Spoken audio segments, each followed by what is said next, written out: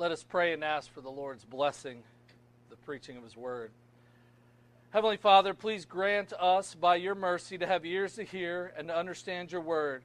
May the words of my mouth and the meditations of all our hearts be pleasing and acceptable in your sight.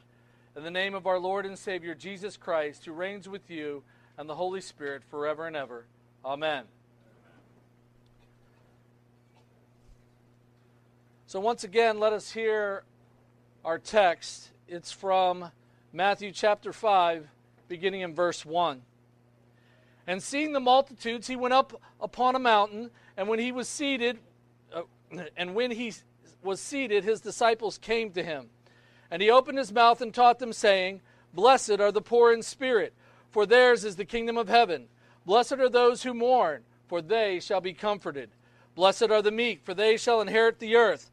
Blessed are all those who hunger and thirst for righteousness, for they shall be filled. Blessed are the merciful, for they shall obtain mercy. Blessed are the pure in heart, for they shall see God. Blessed are the peacemakers, for they shall be called the sons of God. Blessed are those who are persecuted for righteousness' sake, for theirs is the kingdom of heaven. Blessed are you when they revile and persecute you and say all kinds of evil against you falsely for my sake. Rejoice and be exceedingly glad, for great is your reward in heaven. For so they persecuted the prophets who were before you. Now, there's a great deal of misunderstanding about what Jesus is doing with the Sermon on the Mount. And in large part, it's because people hear things and then we begin to apply our own experiences to them or what it is we think we heard. I was reminded of this idea about just hearing things and misunderstanding what is being said. Just this week, this past Sunday, one of my children made a malt shop pie, one of my daughters, and she brought it to the house. And, you know, everybody in our family over the years, they've enjoyed this malt shop pie. You crush up Whoppers in it, and you make this wonderful dessert, and it tastes great. And it was interesting, so my daughter took a picture of the pie and shared it with all of my kids across the country, and she typed it out, malt shop pie. And a number of my kids responded with, what? My whole life, I thought it was malt chop pie, because they knew that they had chopped up those malt balls, right? But it's interesting when we hear things, how sometimes we insert what it is we think we hear, or we read into certain things and place our own intents in it. Okay? We even sometimes, this can happen in our church. I read about a 6-year-old who was overheard reciting the Lord's Prayer at the church service, and it came out, and forgive us our trash passes as we forgive those who pass trash against us. Sometimes we hear things and we just make associations that aren't really there. And I want us to bear that in mind as we consider the Sermon on the Mount. Now, we'll be going over portions of the Sermon on the Mount for several weeks here, but I want us to understand that when Jesus comes out and he makes comparisons and he makes what appears to be changes, that's not what he's doing. He's bringing clarification to it. You know, today there's a great deal of people amongst our younger generation, the Generation Z, that's 1997 to 2012 in terms of when they were born, and they are really confused about the truth. A Barna Research Institute, they did a survey, and they found that most young people believe that Jesus was human and that he sinned. They believe that Jesus was not raised from the dead. They believe that Jesus is not active in the world today. And we understand that only about 13% of that generation are biblically engaged. And we see that from a study by the American Bible Society. If we're going to rightly understand God's Word, we have to look at the whole, we have to understand the whole, and if there are what appears to be contradictions, we need to study that carefully.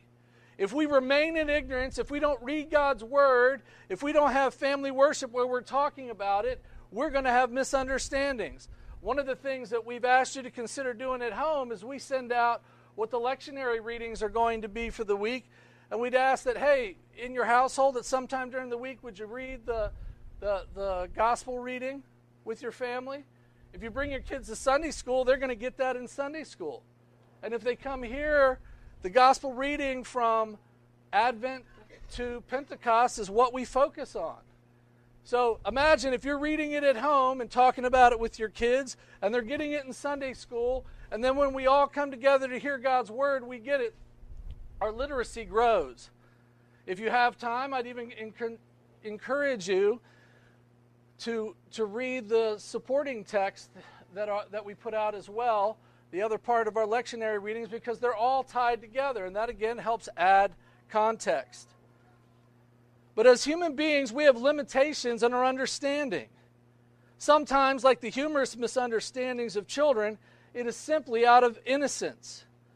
However, as adult and young people, one of the primary reasons for errors and heresies in our beliefs, and therefore our actions, is simple ignorance of God's Word.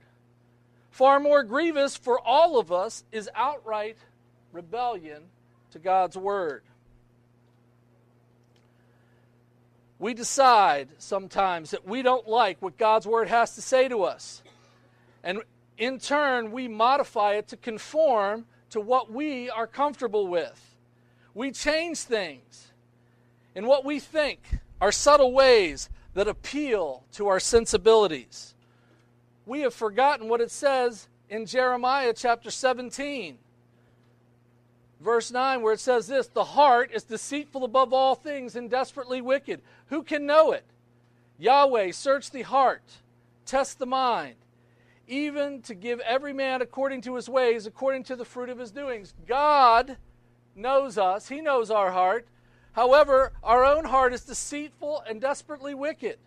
So if we try to organize God's Word to what we're comfortable with, to our own sensibilities, to what we feel good about, we're going to be misled.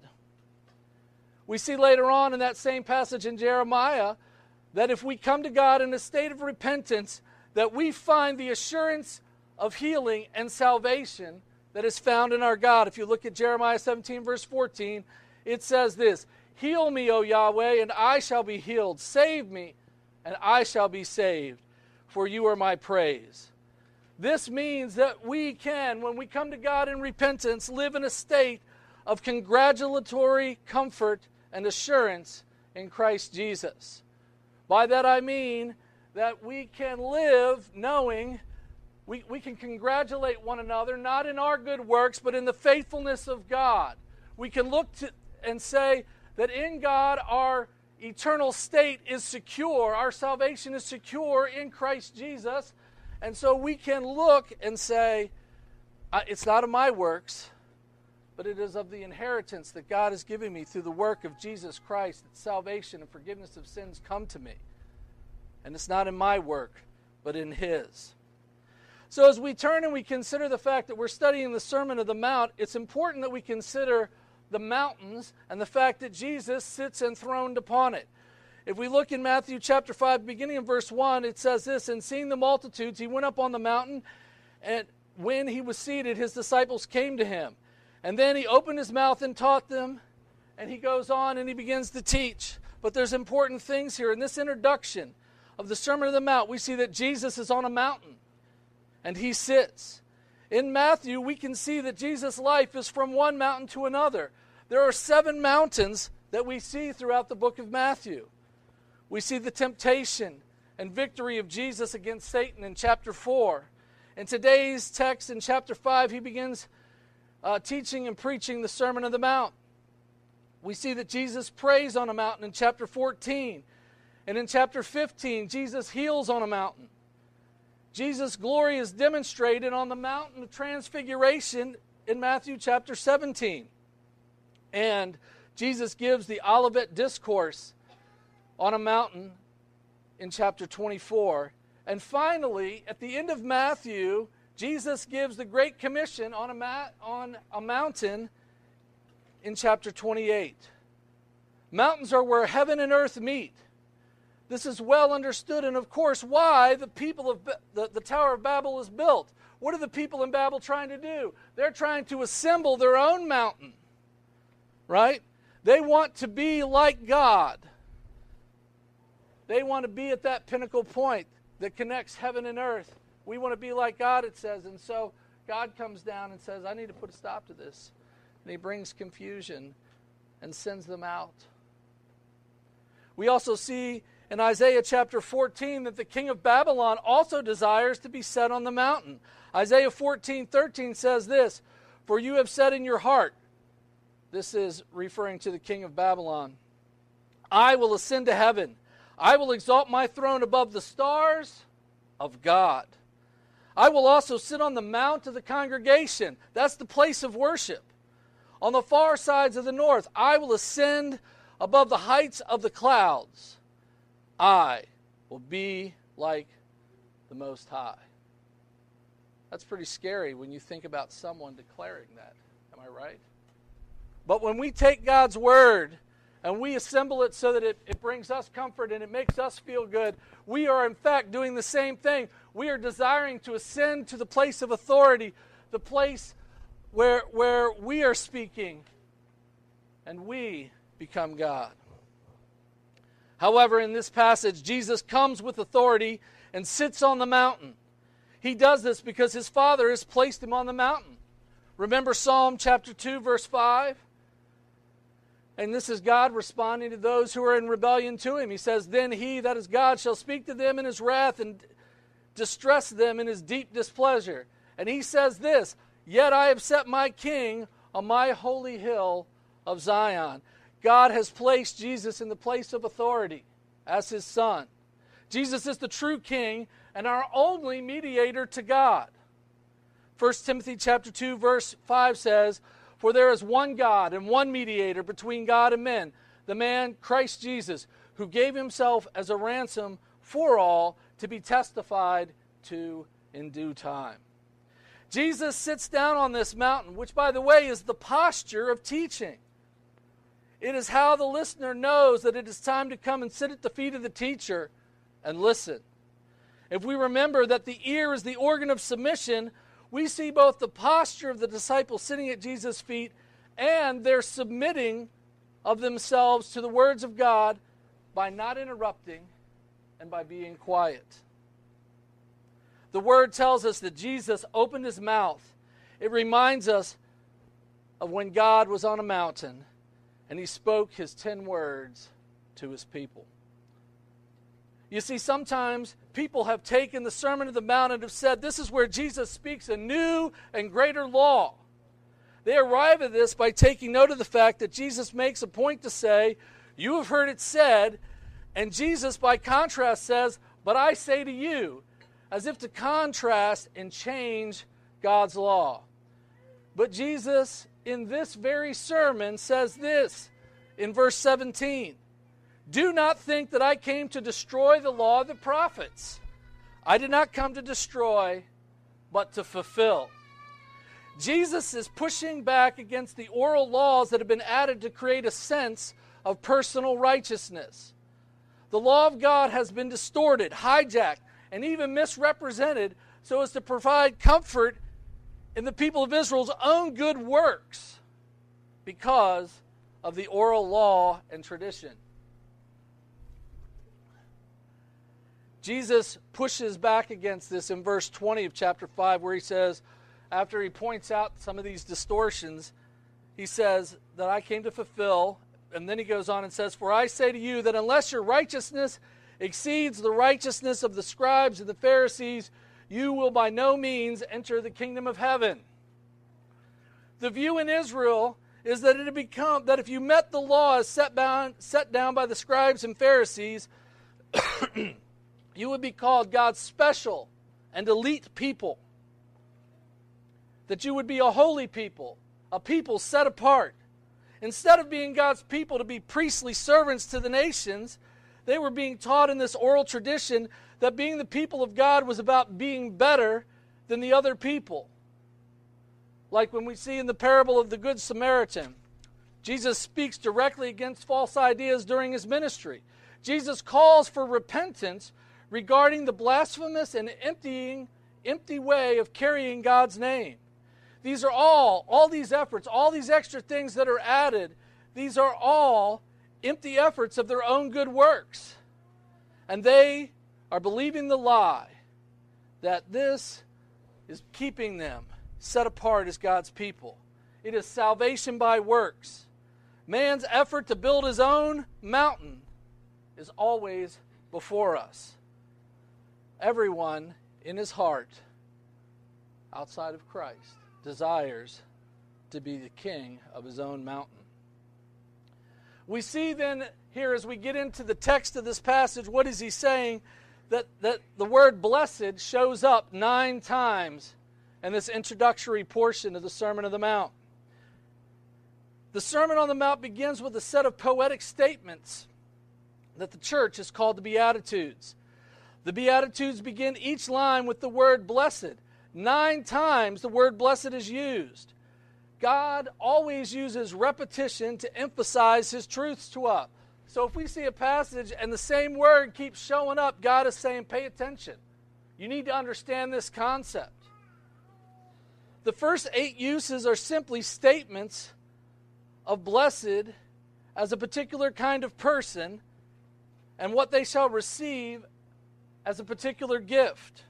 Like, this kind of person gets this.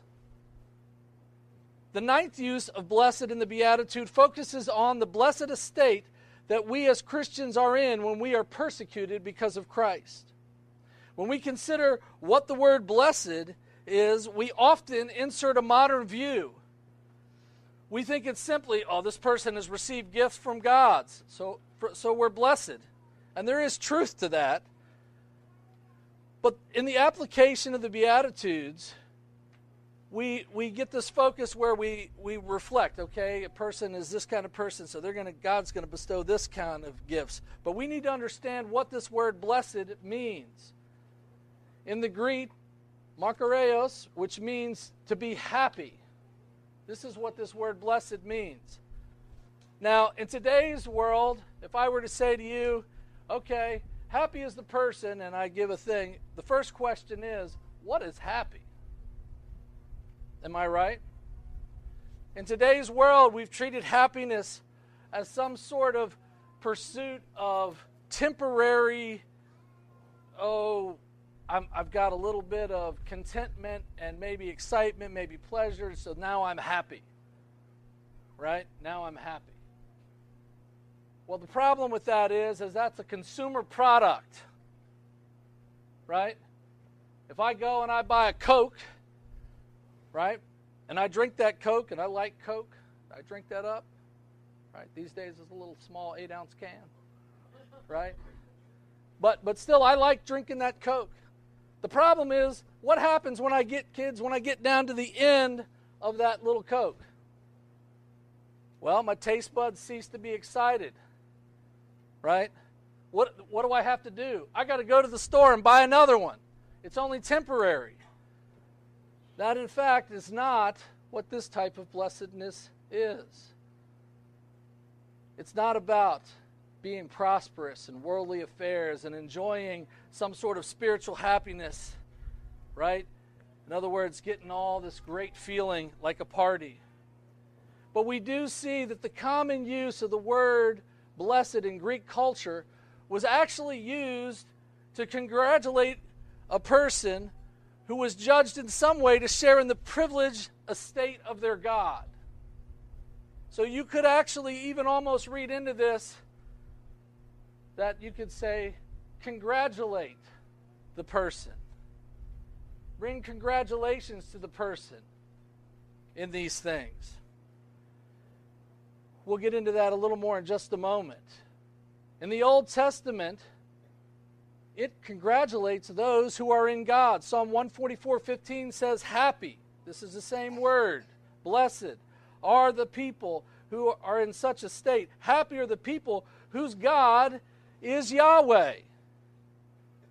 We also see that those who fear God are blessed, are happy, and should be given congratulations. Blessed is the man who fears the Lord, Psalm 112, verses 1 and 2. Blessed is the man who fears the Lord, who delights greatly in his commandments. His descendants will be mighty on the earth. The generation of the upright will be blessed. In the New Testament, it helps us to see the optimistic, congratulatory nature of our future in Christ and his kingdom. We can see in Luke chapter 14, verse 15, now when one of those who sat at the table with him heard these things, he said to him, Blessed is he who shall eat bread in the kingdom of God. It also says in Revelation 19, Then he said to me, Blessed are those who are called to the marriage supper of the Lamb. You know, in Christ Jesus, we have been invited to the marriage supper of the Lamb. Is that a reason to congratulate one another? It isn't because we did it. It is because of the work of Jesus Christ. But we should rejoice. There is a future understanding of what it means to be blessed. Because obviously when we go through these just briefly in just a moment, we're going to see some of this stuff is talking about difficult circumstances, hardships, persecutions, right? And you say, wait a minute, I got to construct something here. How am I happy? How am I blessed in these things? It's because we know that we have been given the favor of God. And there's a way to approach this. The blessedness that Jesus speaks of here is a little more clear in the context that our happiness is brought into focus by the fact that we as Christians have a level of congratulations that are in order because our future is sure in Christ Jesus. God, by his providence, has placed us in our circumstances, and we have both internal and external actions that come from this blessed estate. So what is Jesus saying in these Beatitudes? We look at Matthew chapter 5, beginning in verse 3, Blessed are the poor in spirit, for theirs is the kingdom of heaven. The word poor here does generally mean those who are destitute of material things. But it is important for us to recognize that God plays out the concept of being poor and destitute also to our condition as people, as those who are humble and in need of redemption. Isaiah 61:1 says, The Spirit of the Lord God is upon me, because the Lord has anointed me to preach good tidings to the poor. So if we just read that, we could say, well, I'm preaching the good news to those that are financially destitute. But it goes on to say, He has sent me to heal the brokenhearted, to proclaim liberty to the captives, and the opening of the prison to those who are bound. Remember that the narrative of Scripture is, first of all, the people of God were in bondage. They were indebted. They couldn't relieve themselves and be set free, but God intervened on their behalf. He brought them out of bondage. He became their God. And therefore, we can understand this as both. I want to be careful here because I don't want us to say, okay, we're going to over-spiritualize everything and you don't do anything for the poor. I think the Scriptures are full of directions for us to care for the poor and needy. But the context here is to be reminded of the fact that we are, as human beings, sinful, and in that way we are completely and utterly undone and destitute and broke and have no way to redeem ourselves. We should note that God's blessedness is given to those who remain repentant, right? Those who are poor in spirit. You're not prideful in your own works. We are to be humble in our hearts, recognizing that we are destitute and cannot save ourselves from our sin. When God is generous to us, we are to be generous to those who are in need. We are to share the blessedness of salvation that is found in Christ Jesus. The focus here is about the blessed estate that we have in Christ, for the kingdom of heaven has been given to us. We've been given the kingdom to make disciples of the nations. I want us to remember that the Scriptures also instruct us not to neglect those who are physically poor and destitute. But Jesus is telling us here that those who know that they are destitute and unable to save themselves should in their humility be assured that the kingdom of heaven has been given to them through Christ Jesus. Continuing on in the text, we see in verse 4, "Blessed are those who mourn, for they shall be comforted." These mourners are those who mourn over the satanic tyranny and sad estate of themselves and the world. Ezekiel chapter 9 verse 4 says this, "And the Lord said to him, Go through the midst of the city, through the midst of Jerusalem, and put the mark on the foreheads of men who sigh and cry over all the abominations that are done within it." Our place of mourning, of our repentant heart, should be for our own sin, which is why we need to repent of our sin daily and come here together as God's people and repent corporately. But we should also be mourning for the sins of the nations, for the people around us. Have you ever been grieved for someone who you know is standing in unrepentant sin? God says that you will be comforted. Mourn. To comfort all who mourn here should be a desire and a yearning to see God make things right. We see in Isaiah 61 verse 2 that we are to proclaim the acceptable year of the Lord and the day of vengeance of our God. So there is both an acceptable day of the Lord, and at the same time, the vengeance of God, God's judgment is coming. Let us mourn for our sins and for the sins of the world. We need to understand that God will comfort. Revelation 21 verse 4, it says this, that God will wipe every tear from their eyes, and there shall be no more death, no sorrow, nor crying. There shall be no more pain, for the former things have passed away. We can trust in God, we can mourn in Him. He is faithful, and He does bring comfort. We see in verse 5 that blessed are the meek, for they shall inherit the earth. This word meek, particularly today, is broadly misunderstood. The meekness of the Scriptures is not about being timid and soft, but rather about power that is in submission, like a horse. One of those great big Belgian horses. You ever seen one of those up live and close? You feel very small standing next to one of those horses. And they are so powerful, right? And if left to themselves, unbroken, they can wreak havoc everywhere. But when harnessed, when their strength is harnessed and brought into submission, then they are able to be fruitful and do much work. We in the same way should be meek in this way, where we are submitting ourselves to God, where we are to be harnessed to the providences and the will of God and not our own desires. And God gives us the earth and the nations in this meekness. You can study Moses, where it was said that he was meek. He was a meek man.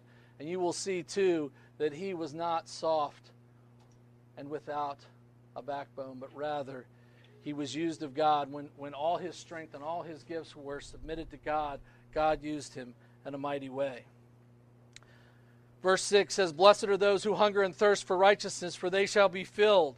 We are not to be seeking simply after being a better person by our own standards, or worse yet, the world's standards.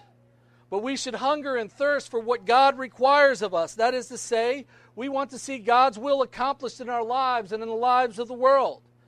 Our human nature seeks to have our own desires met.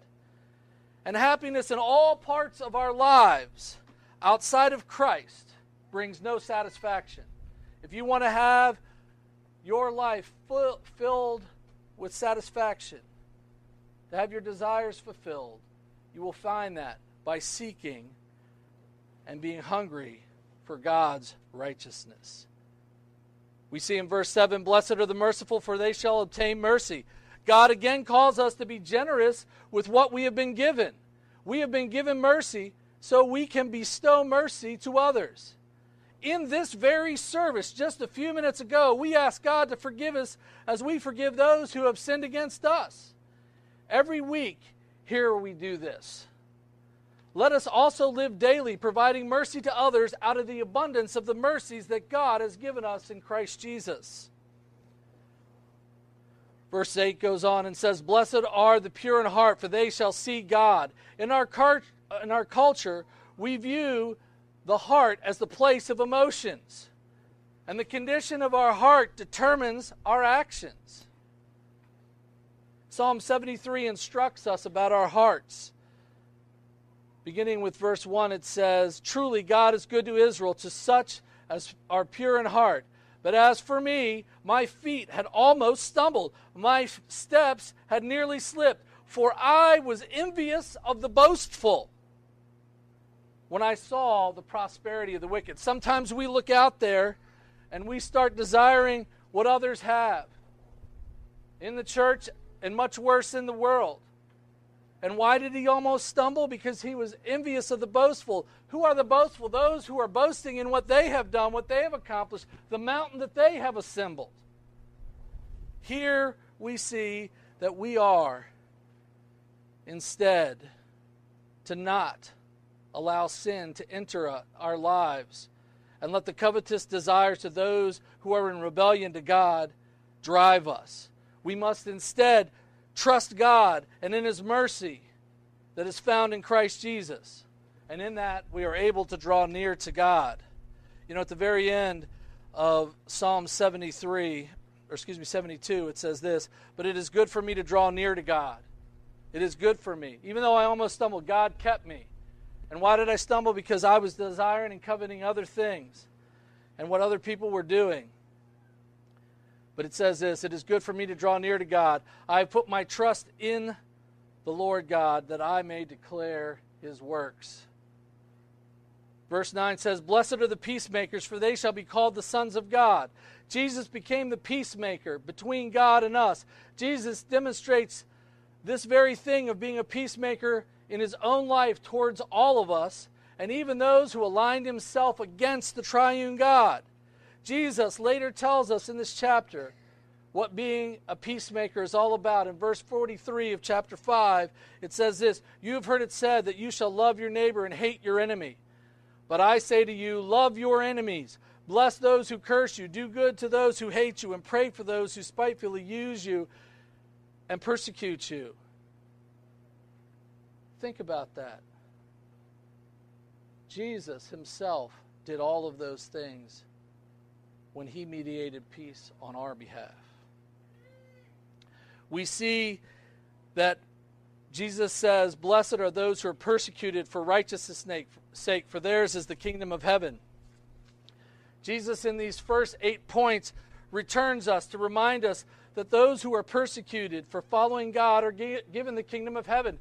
You see that in those first two. You were given the kingdom of heaven for being filled with humility and poor of spirit, trusting in God because we know we can't save ourselves. And He reminds us at the end where persecution is coming for following God, we are given the kingdom of heaven. This leads us to the final and blessed congratulatory state. In verse 11 it says, "Blessed are you when they revile and persecute you, and say all kinds of evil against you falsely for my sake. Rejoice and be exceedingly glad." Rejoice and be exceedingly glad, for great is your reward in heaven. For so they persecuted the prophets who were before you. We are certainly surrounded by a great cloud of witnesses in the faithful prophets of God. Just as God demonstrated His faithfulness to His faithful prophets of old, the reward by His deliverance from our poor and destitute and sinful estate, we too are also likened to the prophets, that when we are persecuted for His sake, that the nations may be reconciled to Him and come to His table of peace. Let us pray. Heavenly Father, we give thanks to You that You have given us Your Son, who is in fact the Savior of the world. Help us to rejoice in Him and realize the great blessings we have in Him, so that we may bring glory and honor to You. And we ask all of this through our Lord and Savior, Jesus Christ. Amen.